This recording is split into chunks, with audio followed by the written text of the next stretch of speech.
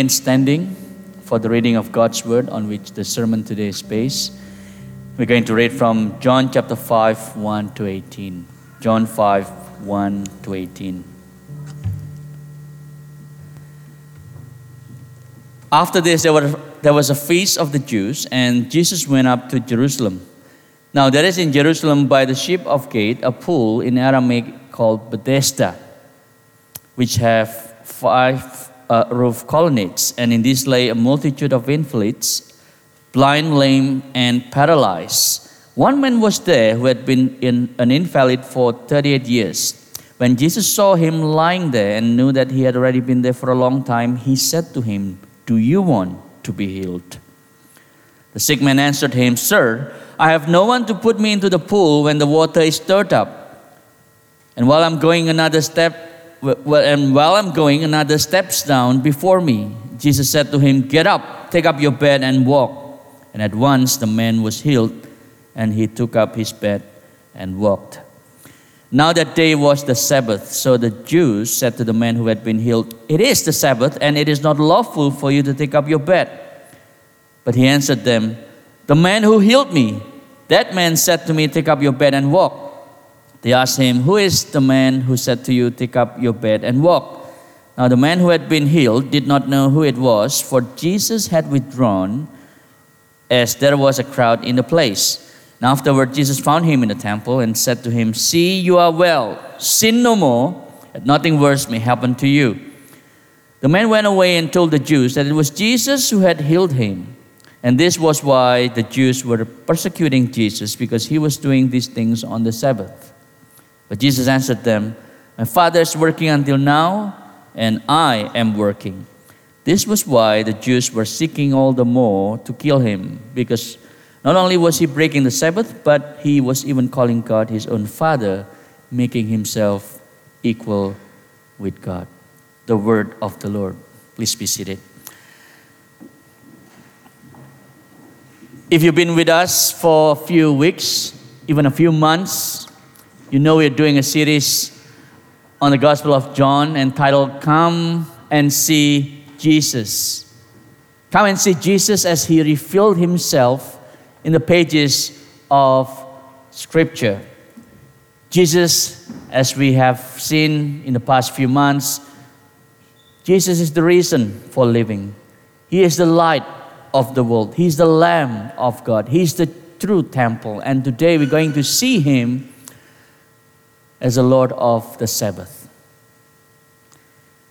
John 5 through to 7 marks an important shift on the opposition towards Jesus from the religious leaders. If previously we saw the reservation, the hesitation about Jesus as Messiah, from John 5 onwards, as you will see in the next few weeks, John 5, John 6, and 7, we'll see how the religious leaders escalated their opposition, and now it became an outright rejection.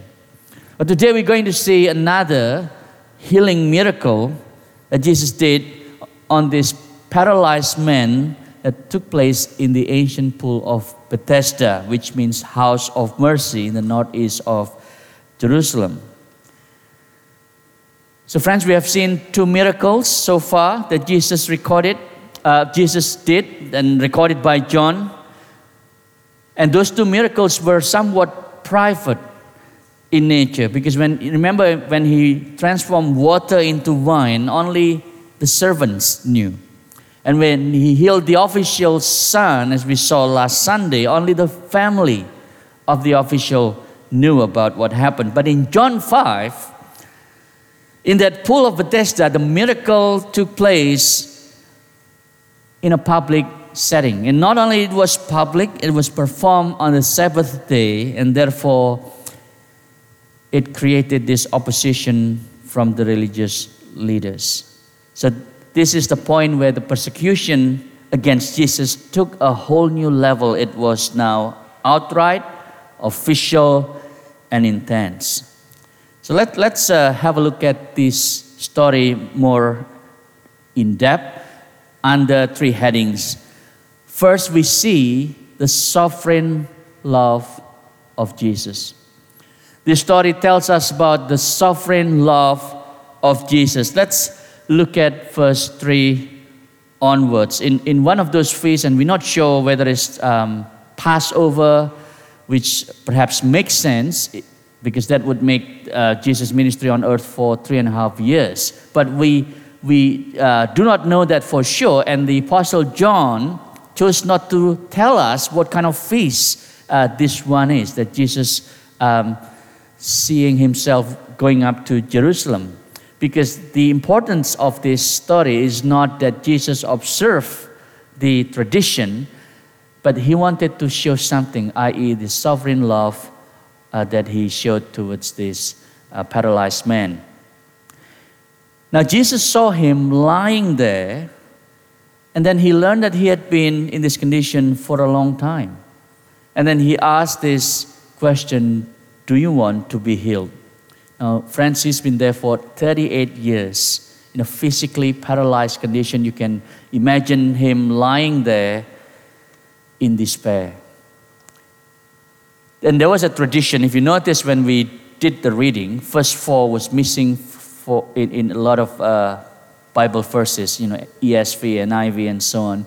But if you read King James, there was another verse 4, right? There's a long story there, so come to me if you're interested why verse 4 is missing. But verse 4 actually is the verse that makes sense of verse 7. Here is what is missing in verse 4. There was a tradition, right, that the angel would come down and stir the water.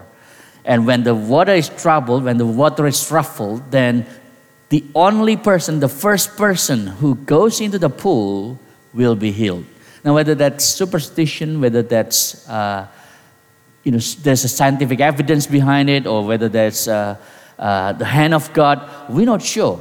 But that's the tradition, and therefore what's important for us is looking at this man who kept going there, year in, year out, hoping that he would be the first person to go into the pool. But because he was paralyzed, and he has no close friend who could carry him into the pool, he never became that first person to go into the pool. But he had this deep desire for healing, and that's why he kept staying there. And he's not the only person, obviously. There were lots of people who are disabled, who are paralyzed, who are invalids. So what this man experienced is what the modern psychologists would call learned helplessness. Learned helplessness is a condition where people have learned to be helpless over time. They think that whatever I did, it doesn't matter. Nothing I do would matter, would actually help. Now, Jesus saw this helpless individual sitting there, paralyzed and without friends. So he asked this penetrating question, this very personal question, do you want to be healed? Now, far from us from thinking that this is a stupid question, would you ask people who have been disabled for so many years, do you want to be healed? It's almost like a rude question to ask, right? But Jesus never said things in vain. So when he asked, do you want to be healed? Not that he doesn't know the answer, not that he doesn't know what is in the minds of this man, but he actually wants the man to think about what he's going to answer. And, after 38 years, asking, do you want to be healed? Perhaps the answer is yes, perhaps the answer is no, and this man has to decide. So Jesus asked this question not to depress him, not to taunt him. He asked this question so that he could bring new life to those limbs that have laid dormant for many, many years. Friends, 38 years is a long time. Think about it. Today is 2023. That means 38 years ago is 1985. What were you doing in 1985? Some of you were not even born yet in 1985. Look at, many of you are so young. You're still being planned, right? But you're not around yet. I was in my elementary school already, playing balls and, making fun of my friends and so on. That's like nearly half a lifetime. That was a long time to be paralyzed. So the man must have been so used to these sort of things, receiving aids, assistance, supports from various people. Maybe he didn't want to be healed because if he's well, that means he has to work rather than relying on people to support him. And now he did not have any work. He did not have any significant responsibility. Maybe he's so used. He learned to be helpless. So he's in this state of inertia, apathy, despair, helpless. He no longer expected that he could change his condition. So it would be understandable if he was so preoccupied with that state of mind. And John was very careful to tell us that there were lots of other people there. There was a multitude of invalids, blind people, lame people, paralyzed people. Look at Jesus, how he came personally to this man and have a one-on-one chat with him. Not because this man was a member of the synagogue, but because Jesus took pity. He was going to show his compassionate grace to this man. So Jesus picked him out from among many other invalids. The sovereign initiative was completely Jesus. No reason was given for his choice. It was his sovereign grace that brought Jesus to the pool of Bethesda. He did not heal all the invalids. He singled out this one man. And the fact that Jesus came to this man, spoke to him, healed him, and then met him again later in the temple, all of those are proof of his sovereign grace to this man. Friends, just as he wanted to have one-on-one relationship with this man, he wanted to have a one-on-one relationship with you spiritually. See, the great thing about being a Christian is that we can have a one-on-one relationship with the sovereign Lord of the entire universe. And once you get to know him, you can have that personal relationship with Christ, and it begins here on earth and will last through eternity in the next life. See, this man was physically so weak, he had to be asked if he wanted to be healed. Now, perhaps spiritually, on a spiritual level, we too, we are in this room sitting down now, we perhaps need to be asked again, do you want to be healed? Do you want to be changed? Maybe some of you have been wallowing in hopelessness. I couldn't be a better Christian, or even I could not make that step to be a Christian. Because that means I have to change a lot of things in my life, my habits, the way I'm thinking about science, the way I'm thinking about wealth, the way I'm thinking about my job. I don't know if I can follow Christ. Now, Jesus asks you seriously the same serious level that he showed to this man. Do you really want to be healed? Do you really want to be the kind of Christian that God created you to be? Are you willing to believe? Or would you say, no, I just want to stay in my weakness. I just want to stay where I am now because this is kind of my comfort zone. I hope you do want to change. Many people do not want to be Christians, even though all their intellectual questions or their doubts had been answered. In this church, we have classes for membership where all your basic questions, primary and foundational questions about the Christian faith will be answered. But guess what? I've met people who, even all their doubts have been answered, they still do not want to become a Christian. They say, I just can't do it. Because deep down, they do not want to change. So friends, what is there something that you currently have in your life, and it's been there for years and years and years, and it makes you feel stuck? You couldn't grow, you couldn't make that next step to be a better Christian or to be a Christian for the first time. See, spiritual change comes after our willingness to change, or more precisely, our willingness to be willing to be changed by Jesus, not the other way around. See, this man answered in verse 7, Sir, I have no one to help me into the pool when the water is stirred up, and while I'm going, another steps down before me. Now, you would think that this man would answer with enthusiasm, Yes, Lord, I want to be healed. That's not what he said.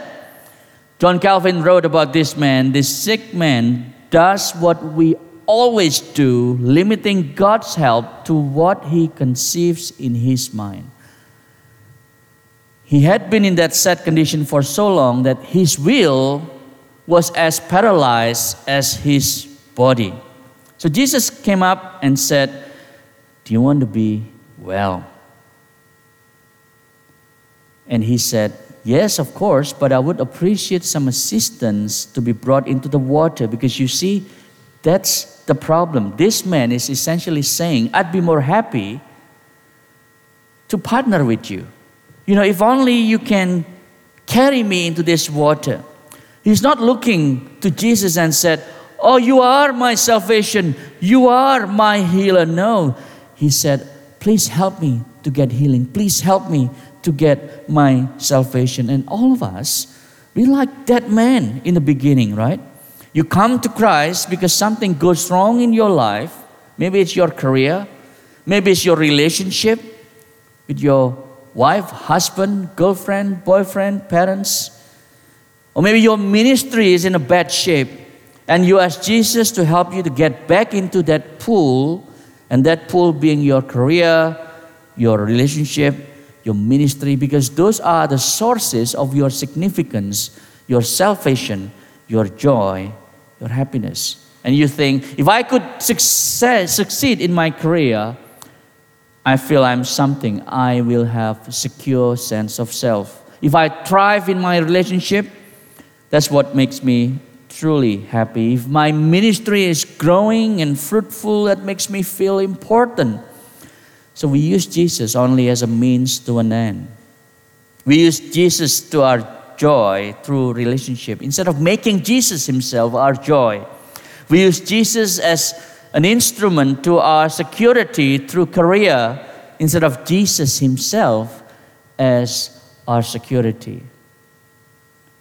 But friends, what a wonderful story that regardless of this man's answer, and Jesus knew what he was going to answer, he still showed his sovereign grace to this man. The second point, not only Jesus showed his sovereign grace, but he also showed he had an absolute authority on sickness, on the body of this man. Jesus said to him, verse 8, Get up, take up your bed, and walk. So that's the answer of Jesus when he said, Look, Jesus, you can help me carrying me into the pool. You know what? Jesus completely ignored the pool. Jesus completely ignored the fact that the pool, the water in it, might have some healing properties. He basically said to this man, No, I'm not taking you into the water. I am the water. And that's why Jesus said to him, Get up, take up your bed, and walk. He commanded the man to do the very thing he was unable to do, but in his command was the power.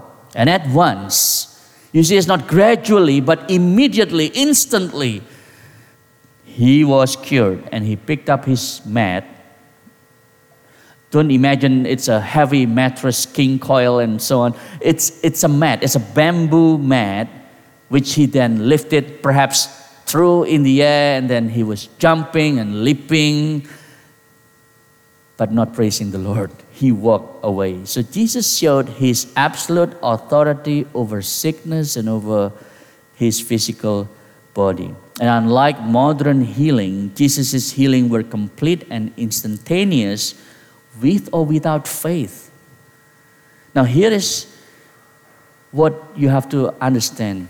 It's the word of Jesus that give him the strength and the healing and the power as well to obey. There's no strength in the water, in the pool, or in this building, or in the religion, including in all the rituals that we as Christians do. There's no strength in any outward form of religion, even in the size of our faith. Now, this only proves one point, and you may have missed that very important point. The man did not show any faith at all. This is why this story is so precious that we have in the Gospel of John, because unlike other healing stories, healing miracles that Jesus did, this one is unique in that there is no mention of faith on the part of the man. In fact, he did not really care about believing, worshiping Jesus. Jesus' word of command to the invalid was like the creative word of God. There was nothing, and God said, "Let there be light," and there was light. And "Let there be healing," there was healing, despite there was no faith. Can you imagine, friend, what actually happened?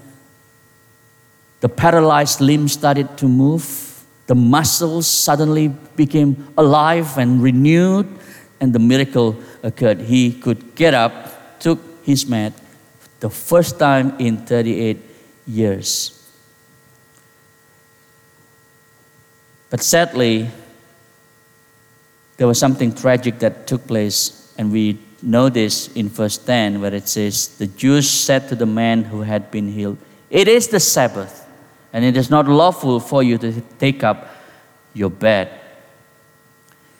So you would imagine all the Jewish leaders would know this person, right? Because he's been lying there for 38 years, so everyone knew about him. Now, you would think that naturally these Jewish leaders would be praising the Lord. If they knew their scripture, they would read that the Messiah would come and heal the blind, the lame, the paralyzed. But instead of saying, "Praise God, that this man had been healed miraculously," they said, "It is Sabbath, and you violated this holy day." A better translation should have said, "Sabbath, Sabbath, Sabbath. You are violating the Sabbath." So they are judging this man who had been healed. And you know, friends, there were many occurrences in the gospel, in the four gospels actually, where Jesus' activity on Sabbath became the focus of controversy with the religious leaders. In fact, they feature prominently in the rising desire of the Jewish leaders to kill Jesus. And this is what I love about Jesus. He had this courage to confront the religious leaders. You see, there was no emergency with this paralyzed man. Could Jesus heal him the next day after the Sabbath? Obviously he could, right? He did not have to heal this person on Sabbath, but he intentionally did that on Sabbath because he wanted to confront the superficial and bankrupt Jewish legalism. The man's condition was not life-threatening. He was constantly at the pool, so Jesus could have waited another day, but nope, he did it on the Sabbath because he wanted to call the whole nation to repentance and to confront the self-righteous religious system of the Pharisees. Did Jesus violate the Sabbath? No. Because the Old Testament really only mentioned that on Sabbath, just like God rested on the 7th day, so you have to rest, physically resting from your customary work, your usual employment, right? But this man picking up their bed and walk, that's not his employment, so that's completely different. But the Mishnah, the Jewish and the scribes and the Pharisees, they added these 39 types of works that the Jewish people should not do on Sabbath. So this is their additional interpretation of God's law, and they adding 39 types of work that are forbidden on the Sabbath. I have a list of all the 39 works, but one of them said, you do not take one thing from one domain to another. That's the actual interpretation. And that's why they're focusing on that. Instead of rejoicing in this wonderful healing of this man, the religious leaders condemn him for carrying his mat and thereby breaking the law. But obviously this man defended himself and blaming Jesus who told him to do it. The man who healed me, that man said to me, take up your bed and walk. See, he experienced that absolute authority of Jesus on his sick body, paralyzed body. And yet this man chose to rat Jesus out to the religious leaders, as we will see in the next part of the story and the last part of the story, and which takes us to the last point. Not only Jesus showed his sovereign grace, his absolute authority, but also the redemptive purpose through this healing miracle. Verse 14 said, afterward, Jesus found him in the temple. So Jesus got the authority. He went away because he knew if everyone around that pool knew that he just healed this man, can you imagine what the other invalids would do? Right? So he just ducked and left. And then he found this man again, and he exactly knew where to find this man, obviously. And he said, see, you are well, sin no more, that nothing worse may happen to you. So apparently, from this word, we know that this man's physical condition was the result of his sins. But I have to highlight and emphasize to you today that not all sickness are due to sin. It doesn't mean that if you are catching cold, that means you do something terrible to God and to others. And that's why you're catching cold and you got COVID and so on. It doesn't work like that. But in this particular case, this man's condition may have been the result of his sins. And that's why Jesus said, sin no more, that nothing worse may happen to you. What's the lesson for us? The lesson is it is possible to experience a miraculous thing in your life and still not be saved and go to heaven. It is possible to have this experience being healed by Christ and yet you did not have any saving faith. So Jesus' whole point is that I didn't just want to help you in the body, I want you to believe. I want you to have faith in me. I want you to be spiritually healed, not just physically healed. But we have no clue that this man actually responded like Jesus expected. And that was a contrast to the man born blind in John 9, which God willing we will look at the story in November. See, friends, it was quite amusing that this man, after 38 years, almost 4 decades of terrible distress, he received healing from Jesus. But then he showed his loyalty to the Jewish leaders who hated Jesus. This is one of the greatest acts of ingratitude. one of the greatest acts of unbelief in the scripture. But Jesus was saying to us, the reason why he healed this paralyzed man for 38 years, he is showing to us that he's coming to this world because this world is riddled with sickness. And he's saying to us, in the new world that I'm bringing, in my kingdom, I'm going to make sure there is no sickness. That's the redemptive purpose.